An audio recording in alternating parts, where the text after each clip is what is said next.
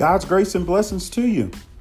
I like to start off this session by saying Happy New Year. And like the popular song says, we made it. We survived. You know, this message today is focused on those of us who are just happy to have made it through 2018. Maybe we didn't thrive despite all of our efforts, despite all of our diligence and our commitment to the process. This message today deals with the book of Jeremiah, chapter 33, verses 1 through 11, where God calls Jeremiah and asks him to come and see.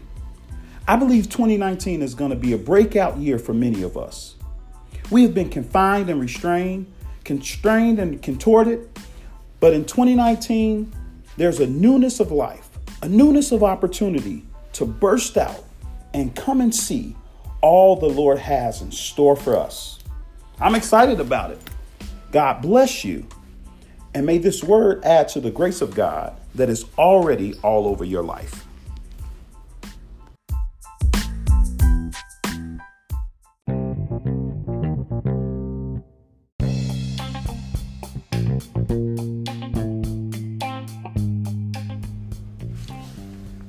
Let's begin our time together by examining the historical perspective of the text.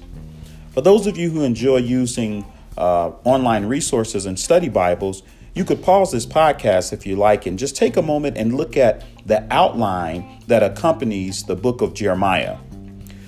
This will give you an overarching picture of what's happening with Judah and Israel during Jeremiah's day. If you don't want to take time to look at that, you can just continue on and we'll talk about chapter 33 is really the conclusion of a trilogy that begins in chapter 31. In chapter 31, God declares restoration to Israel. This restoration is later illustrated when you come to the 32nd chapter. And then finally, this restoration is reaffirmed when you go to chapter 33. We know that the children of Israel during this time, they were in captivity and exile under the Babylonians for 70 years. Now, this is certainly a long time, but God is faithful who has promised. And God's restoration was as certain, it was as real as the captivity of Israel itself. These chapters, they're recorded to provide hope despite the present discomfort. Within our passage, we see that Jeremiah has a dilemma. Actually, this dilemma really encapsulates all of Jeremiah's ministry because Jeremiah could not naturally fathom how God would restore the nation, the people of Israel, the tribe of Judah, who had fallen into such a deplorable state of bondage. We see in our passage here that God invited Jeremiah to see through his spiritual eye. The challenge in 2019, in fact, the challenge in all of life, is for us to see God's vision instead of looking through our natural circumstances. I liken it to having those fancy night vision goggles, but only 1,000,000 times better. Once you put those goggles on, in the darkness of the night, things light up and they illuminate, and you're able to see what path to take. You're able to see what threats are present. You're able to see what opposition lies before you. And so the goal in 2019 is to have God's sight. The Lord who made heaven and earth, he tells Jeremiah, call to me and I will answer. He says, in other words, just ask me and I will tell you. This is a sort of call and response that we're going to find all throughout the book of Jeremiah. And so today, our challenge becomes to quit pondering. You don't have to wonder if 2019 is your year or not. You don't have to wonder if the plans that you have laid out will succeed or fail. You don't have to wonder if God has led you to this place.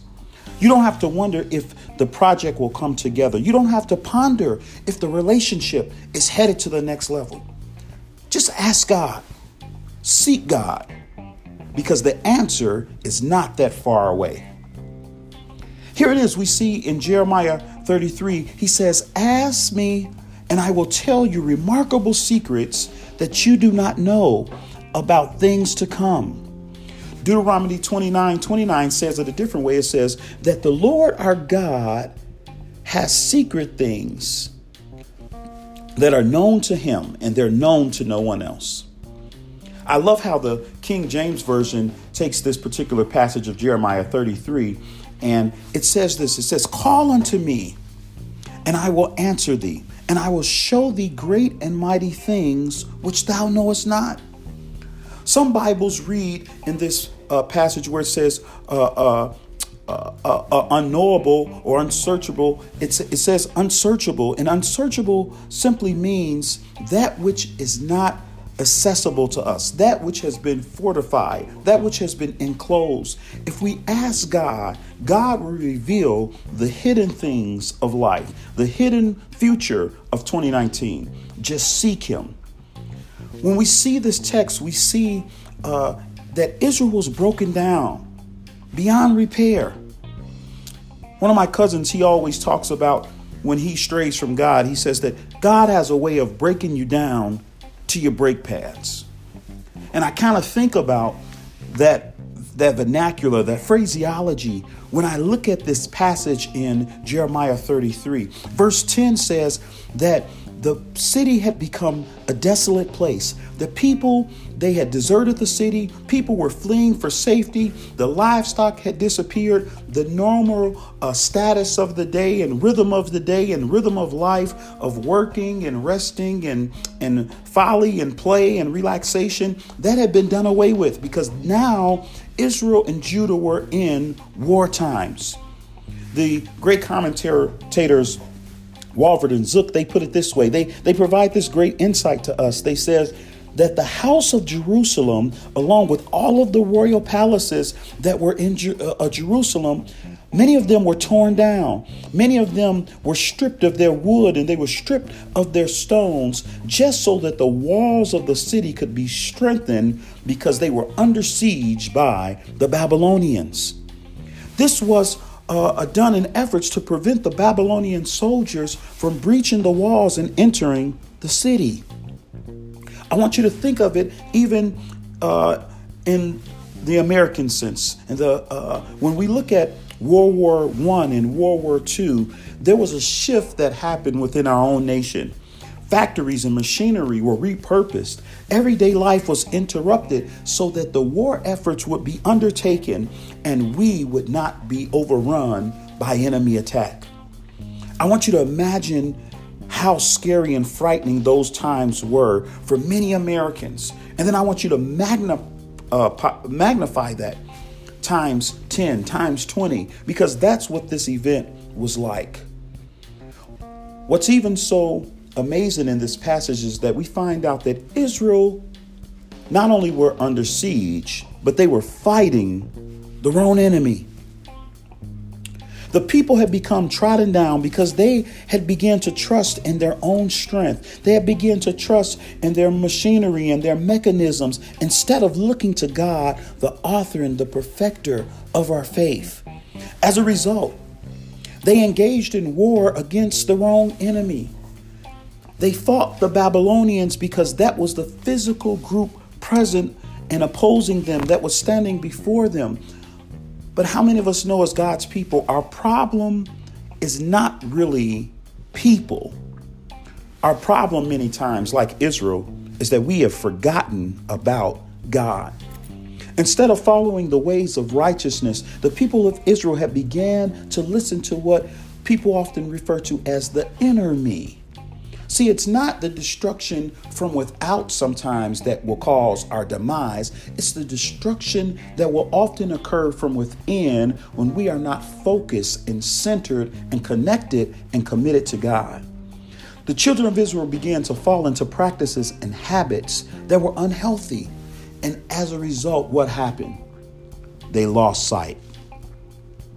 Yet within the text, there remains a hope.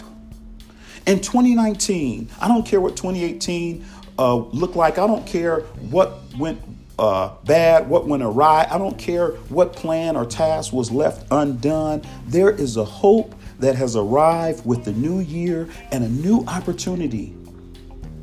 And we see this even within our text. It says that because of God's mercy, because of God's love, God was going to restore his people. And this restoration occurs in three phases. First of all, God was going to restore the land. The land that had been taken from them was going to be returned. Secondly, God was going to restore the relationship between the people and God himself. Lastly, we see that God was going to grant them recognition amongst those who didn't even honor or recognize God. We see this litany of things as we look in the later verses of Jeremiah 33, 1 through 11.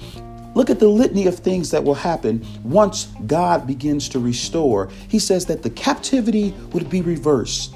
The rebuilding of the city and the towns would take place. A cleansing from sin would be granted. Iniquity would be removed and pardons would be given. God's name would be recognized and honored among the ungodly. And the people would outburst in joyous singing. Are you ready for what God is going to do through you? Your time of captivity, your time of confinement is coming to a close, and restoration is beginning to take place all around you. Come and see what God is doing. It's time to break out.